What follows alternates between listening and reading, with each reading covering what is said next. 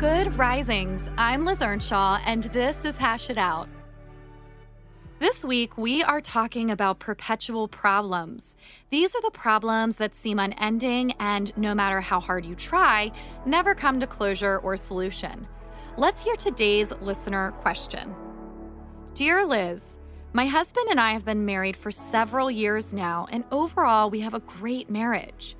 However, when I want to talk about my feelings, my husband shuts them down and tries to offer solutions. He also never opens up about his own feelings. What's going on here? Well, I can't say exactly what's going on because I don't know you or your husband. I can make a stab in the dark and offer one possibility. Meta-emotion mismatch.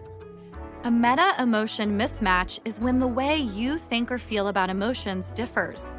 For example, you might think and feel that emotions are helpful, that talking about them is valuable, and that even if there is no obvious solution to a problem, just expressing yourself and being heard is relieving in itself. Your husband, however, might think and feel that emotions are mostly unhelpful. He might think that talking about them tends to bring on more problems, and that what is more important is looking for solutions and moving forward. These differences tend to come from our past experiences, often very much influenced by whether you were raised in the feminine or the masculine, and also influenced by how your own parents responded to and thought about emotions. This difference is a perpetual problem. By this, I mean it's unlikely that the two of you will ever completely agree on whether emotions are helpful or unhelpful to process, and that's okay. You don't need to fully agree on that. Rather, you have to find a way to move towards common ground and to respect the other person's perspective. Now, you and I both know emotions are helpful and important, and processing them without a solution can be a powerful experience. And I also know, and I bet you do too, that solutions are just as important. So you both have a point. The problem here, as in most relational dilemmas, is that there might be some either-or stuff going on.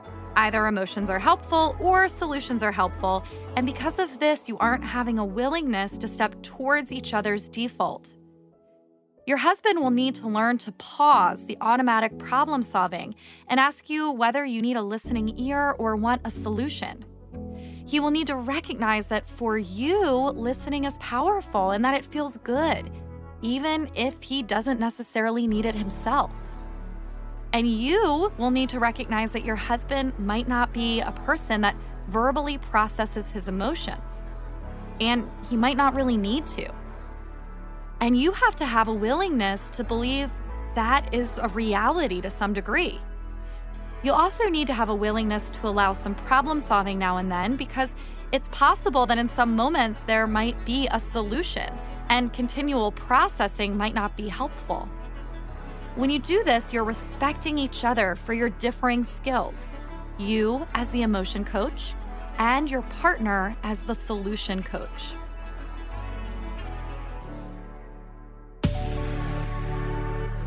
I'm Liz Earnshaw, and you can find me at Liz Listens on Instagram. Thank you for listening to Good Risings.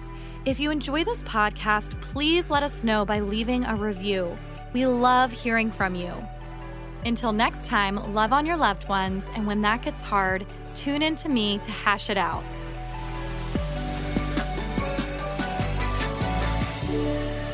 Good Risings is presented by Cavalry Audio.